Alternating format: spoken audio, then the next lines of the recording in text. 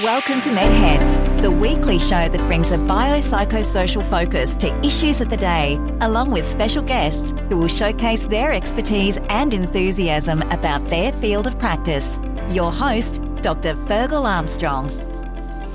Hello, my name is Dr. Fergal Armstrong and welcome to this MedHead series wherein we talk with Chrissy. By her own admission, Chrissy is a recovering alcoholic, and she has very bravely agreed to be filmed on camera and to tell us her story.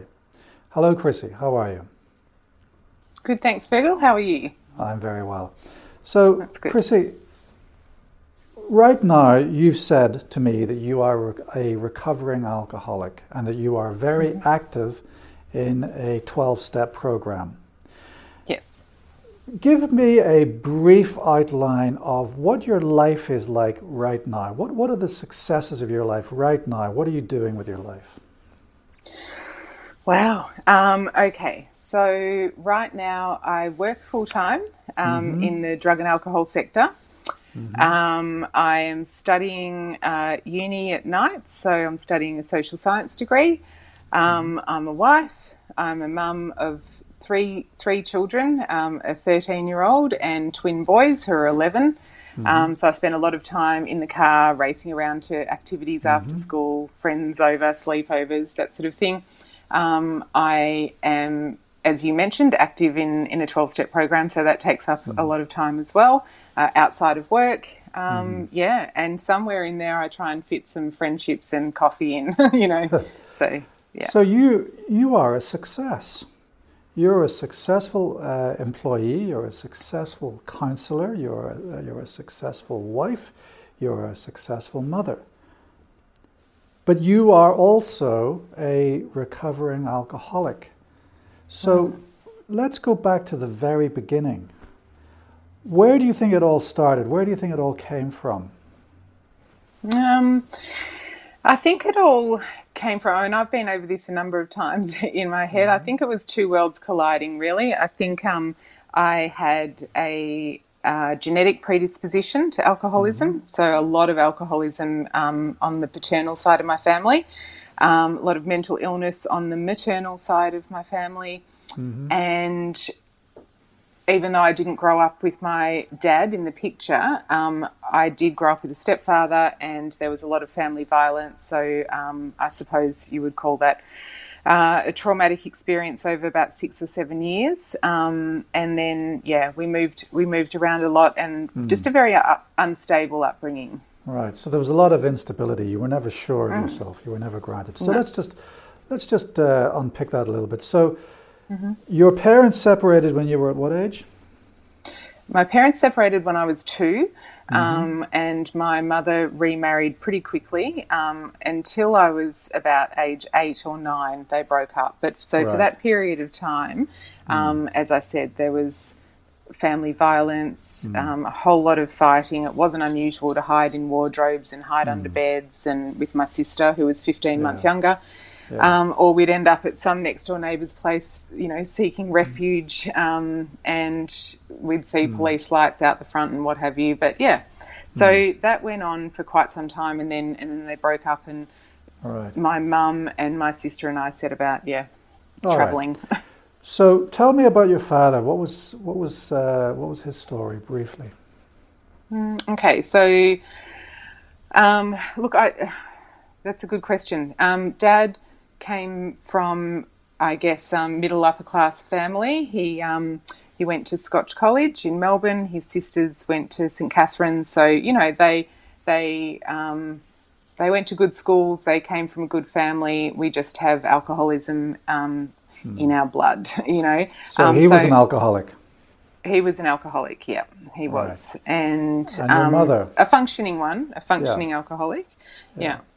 My mum,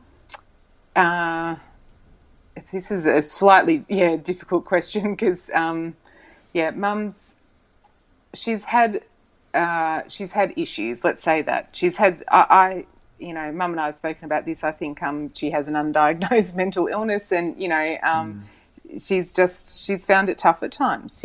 So Mum said about, she loved to move around. She was kind of always looking for the next best thing. The grass was always greener.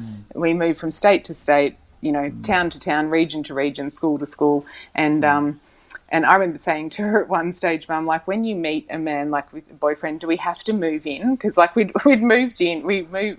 By the time I met my husband in my mid-20s, I'd lived in 45 or 50 houses. So, it was, So there was just a lot of transient. So can you remember growing up with your biological father?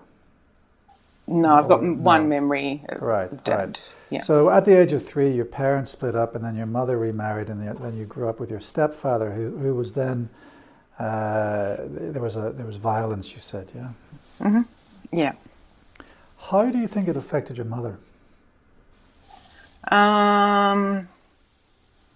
It certainly wasn't a positive influence. Look, I'm sure it had an enormous effect. I'm sure it had a huge impact. And I'm sure it affected her ability to parent. My mum has got just some amazing things about her, and I love my mum to bits.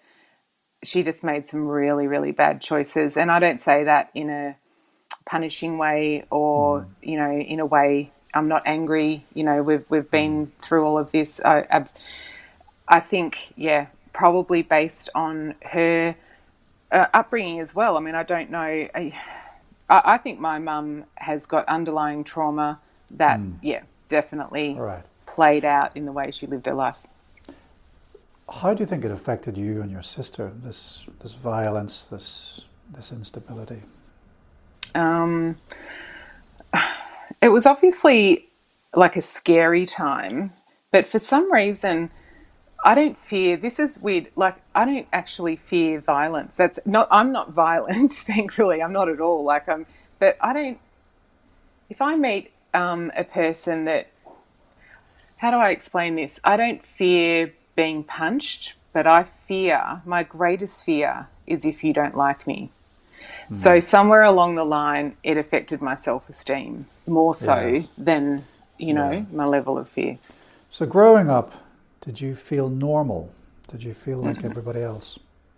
Not at all. I felt really different. Yeah. I felt really different. I felt like I didn't want people to know the truth about what happened at my home. I remember having a friend over one night and a massive tub chair being thrown through a huge window, and of course she was never allowed back round. So whatever happened at my home was a secret. We then went from being very wealthy in the community, and when my mum divorced, we had no money, which was, to most people okay, but it really affected my mum. And then the place where we lived was pretty horrible, so I was embarrassed to have people back. And, it affected, socially, I don't like to say standing, but just my position. I didn't know who I was, where I fit in. I went to really wonderful schools because my dad in Queensland, although I didn't know him, paid for a private school education, which I'm always, to this day really grateful for. But socially, I didn't fit that mould. I didn't fit in, and looking back, I can see that now. But I took that personally, like there's something wrong with me, So do you think you were experiencing any mental health disorders yourself when you were growing up? Yeah. I do. I had begun to self-harm. I don't know if I was 13. It was before the age of 14. And I had talked about suicide. I had talked about and actually tried to starve myself at times. In retrospect, it was definitely a cry out for help. I mean, if I'd wanted to get that right or to kill myself, I'm sure I would have done it. I really wanted someone to listen and I think I wanted someone to just fix me and make everything okay. I needed to feel different. I needed, not different to other people, but I needed to change the way that I felt. The way that I felt was really sad, was really insecure. I had no idea, to be honest, why I'd been put on this earth. I was trying to work out what's my purpose here? And life so far has been pretty sad and scary. I'm like, is this life? Is this, what it's supposed to be? Because if it is, I'm not sure how long I'm going to last, So you lacked identity. You lacked purpose and you lacked joy. Definitely. Definitely lacked joy. So joy, purpose and identity, they were missing from your life. They were. And then you discovered alcohol. Mm-hmm. Tell us about that. I did. And so I was 14 when I had my first drink at my cousin's place in Queensland or Brisbane. And it was a party. We were out the back and I got a 375ml of Bundaberg rum. And I remember my friend saying, you've got to mix that with Coca-Cola. And I said, no, I've never had this. I don't know exactly what's going to happen, but I know I don't want it watered down. I want the full effect of whatever this is supposed to be. I don't remember what their reaction was, but I do remember having that feeling, and I also remember it burning the heck out of my throat, but I didn't care. I drank that 375 in I don't know how long. It wouldn't have been too long. I think I remember seeing my Doc Martens and then probably face planted into the ground, and that was it. And I blacked out. And from my very first drink, I was a blackout drinker, and I didn't, I actually didn't know that, I knew that I'd drunk a bit, but I didn't know that, I thought everyone blacked out. I literally thought after one drink, no one can remember what goes on. But yeah, I woke up the next day and I thought, gee, I wonder when I can do that again. What did it give you? Hope. Why did you want? It gave me hope. Gave you hope. Why? It gave me hope. Why did it give you hope? Because it gave me relief, and because innately I knew actually that I didn't want to die, although I carried on about that. Innately I knew there must be another way to living, and I'd found the easier, softer way. It's better than self-harming. It's better than talking about suicide. I can actually drink. Find that joy that you spoke of, and maybe I can get through life. Like maybe I can actually, and it really did give me hope, because I thought, well, I think, I've found my way, and so I began. It numbed your pain. Absolutely, it numbed my pain, but it also made me feel normal. I didn't necessarily drink to fit in, because I didn't fit in. I knew I didn't really drink like others, but I did drink to feel normal. I did drink to try and experience what other people looked like they were experiencing, which was fun, and and that for some time I did have. It's just that I could never set a limit. I'd always go beyond what my limit was, and physically I just couldn't manage. Did alcohol give you the tribe that you craved? Did it give you social connection that you didn't have before? Yeah, I suppose it did. It gave me an identity as the big drinker. As much as that's not really. I didn't wake up and want to be famous for that, or It gave me a place, I suppose, amongst my peers in a social group. The sorts of people that were drawn to me and that I was drawn to tended to be misfits of some description, and we liked that. We were sort of misfits, and I suppose somehow I thought that was kind of cool, but I wasn't really able to establish deep, and effective relationships. They were very superficial. So, if you weren't going to come and drink with me, or vice versa, like, we had nothing in common. I'm not right. Meeting you for a coffee. Yeah, but there was a point of communion, wasn't there? And that was the alcohol. There was, absolutely. And so it took me out of isolation, and ironically left me in isolation 20 years later. But when did you notice, or what were the harms that you noticed that you began to start experiencing? At that age? No. Let's go forward a little bit. So you now established yourself as a drinker. It's given you an identity. It's given you a circle of acquaintances, if not friends. Yes. It's taken away the pain. You feel a little bit normal. That's the upside. When did you start experiencing the downside, and what was that downside?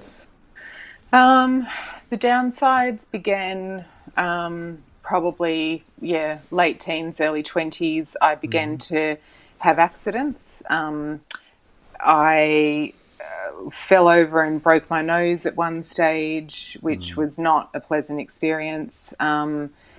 And woke up in hospital having my nose re-broken and ordinary. I woke up in many hospitals, actually. I was once told that I was scraped off like a 3 or 4 lane highway. So I don't know what I was doing on that highway. They said that there were no cuts and grazes, so we could only deduce that maybe I'd done that on purpose. So these are the sorts of things. I wasn't able to guarantee my behaviour. What other things? I lost my licence. I lost it for 15 months, but I didn't get it back for about 4 or 5 years because I didn't bother. Like once I just started, I thought, well, obviously I started catching rides or getting taxis or public transport, and somewhere along the line I thought, well, why I'm drinking so much, I actually shouldn't have a licence anyway. And it took me years and years to get it back. Like I had to have lessons again just to get my licence back. I'd forgotten how to drive. I began to lose some friendships. I began to... I'm just trying to think if I've actually lost a job directly. Not really. I took a lot of sick time off different jobs, but I haven't actually lost a job directly. But yeah, I certainly wasn't promoted. Yeah. So the costs to you were physical health and risk, because we've described your experiences in hospital. You say you've lost friendships. Yeah.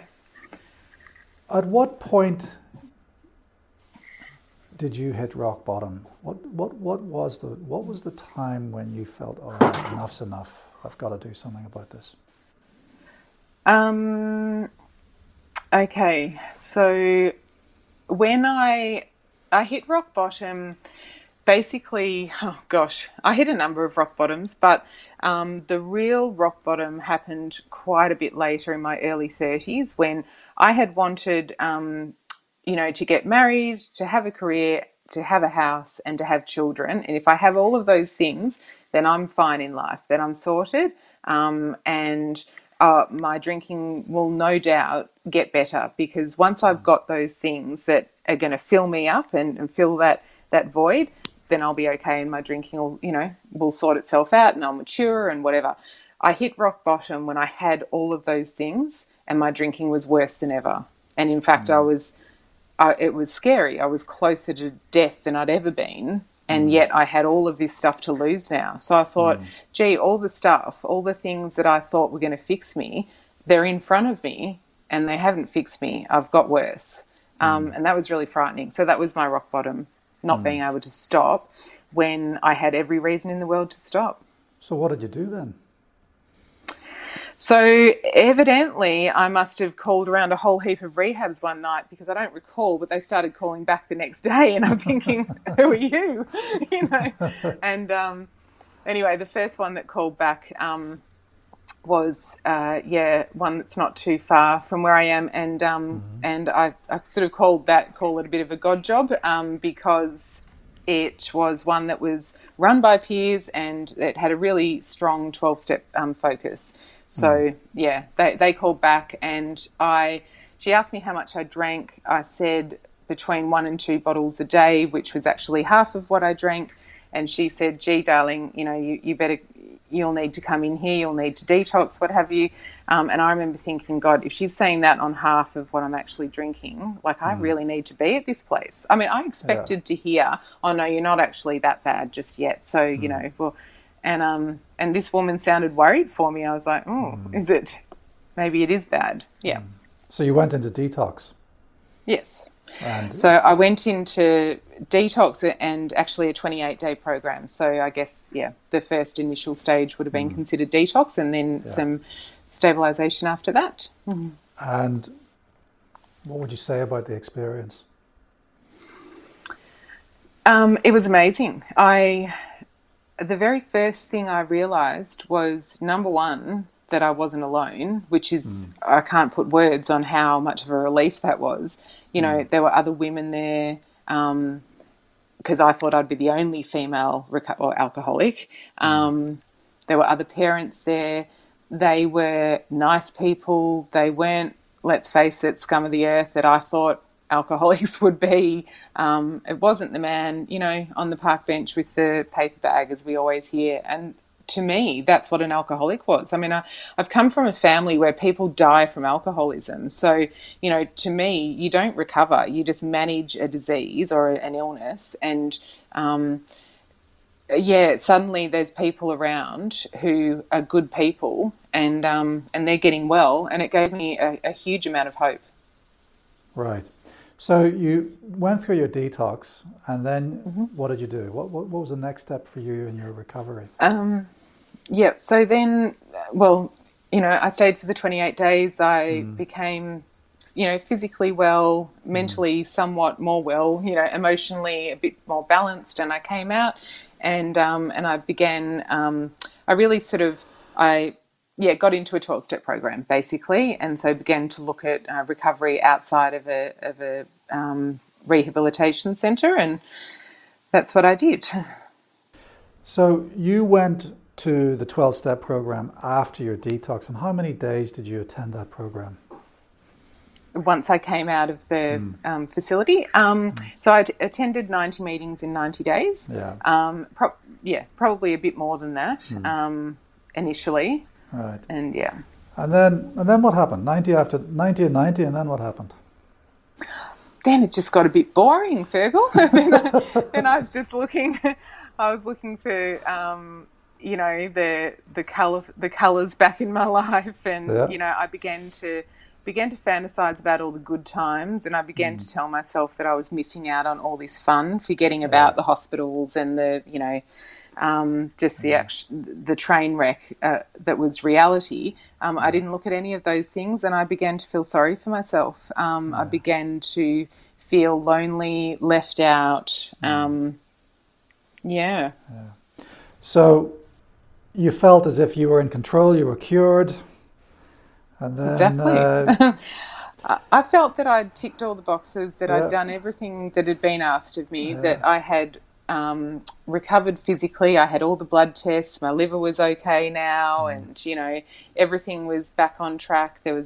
Nothing was inflamed, and the peripheral neuritis that had started in my hands and feet I didn't have that anymore. Like, there was no pins and needles, there were no numb patches, and physically I began to feel really well. And you know what, I think I just forgot. I forgot that that I'm an alcoholic, and that alcoholics like me really shouldn't have that first drink. Right. So then you needed a second rock bottom, didn't you, to actually realize, whoops, I've got to do something about that. What happened then? Yeah.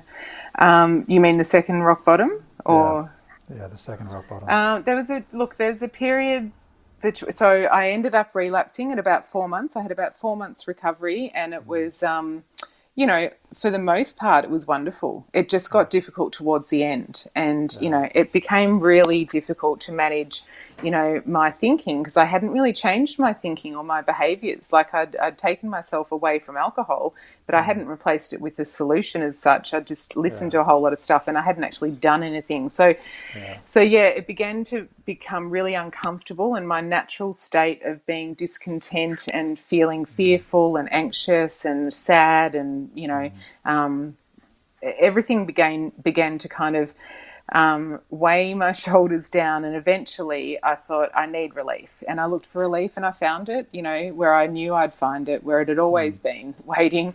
And so I got temporary relief, and that sort of continued on and off for 6 months until I really hit my proper rock bottom, which on the surface was actually not as bad as the rock bottom prior to going into treatment. It's just that it wasn't a surface rock bottom. It was this really internal understanding and acceptance. Yeah. All right. And so your last drink was when? So my last drink was the 19th of November, 2011. How many years ago was that? That was 9 years ago, just coming up to 9 years, and almost coming up to 10 years since I went into treatment. So, it's been a ride. So what I'm hearing is that actually you needed multiple opportunities to actually engage with the treatment that you ultimately needed to get recovery. It wasn't I'm sick, I need help, therefore I'm going to get cured and therefore I'm fine. You didn't have a one-off return to normality for you. It was a series of bumps along the road. It was, yeah. It certainly, like, I just basically say it wasn't a hole in one. It was, it was a whole lot of small experiences that I guess, molded into one and became my recovery. And recovery is so individual for people. In terms of what helps me an enormous amount, obviously being a 12-step program, that's not so. To me, that's not, I mean, that is individual, but to me, that is one of the big, answers. But it also helps enormously to have counselling. I obviously needed that intervention from doctors, from hospitals. The doctors saved my life, and a 12-step program prolongs my life, Right. So let's go back to the concept of identity, because you mentioned at the first part of your story that alcohol gave you identity. Now it's abstinence from alcohol that gives you that same identity and also that purpose within this 12-step program, isn't it? Yeah, absolutely. I mean, you asked me about all the things that I am today, and although it was hard to hear you say you're successful at this or you're because I don't know. I don't see that. I just see a really ordinary life today that is remarkable to me because it's so ordinary. Like, if I pick my children up from school, I am almost crying inside with joy. That's a big deal for me, whereas everyone else is like, oh God, here we go. It's those ordinary things that just mean so much. So, but yeah, I found that joy that you were talking about that was lacking, and it's not a one-stop shop, though. I don't know exactly where I found it. It just happened along the way. And the other thing that 12-step has given you is given you a tribe, a community. Yeah, you absolutely. can't do this on your own. And no. I think that's one of the messages that we have to highlight, is that for people who are going through alcohol use disorder, alcohol dependency, you cannot do it on your own. What would you say to that? I mean, you've hit the nail on the head. I tried to for 20 years, and a stigma stopped me from saying something for a long time. Fear of, I knew deep down that if I say something, a doctor will tell me not to drink again, and that's exactly what happened. But so that I was fearful of that. But I've met this whole community of people who have gone before me, and some who have come after me. Everybody is so understanding. We just know exactly how the newcomer feels, and we give away what was freely given to us. So it's just this chain of knowledge and of, it sounds silly, but just love and care and compassion for someone who's really unwell. And, nowhere else in the world did I feel quite so as accepted as a 12-step program, because they accepted me for who I was at that time, and I wasn't that likable back then, So, Chrissy, I'm really looking forward to hearing your story in sections, and each section that we're going to do, we're going to break down and go into a little bit of depth. So I really think that you're very brave, and I think you're a success, and I'm very grateful for the fact that you've agreed to share your story in more detail in the following series. Thank you so much, Chrissy, for giving us your story. Thank you. You're welcome. Thank you. See you soon. My name's Dr. Fergal Armstrong. Thank you for watching. We'll see you in the next episode.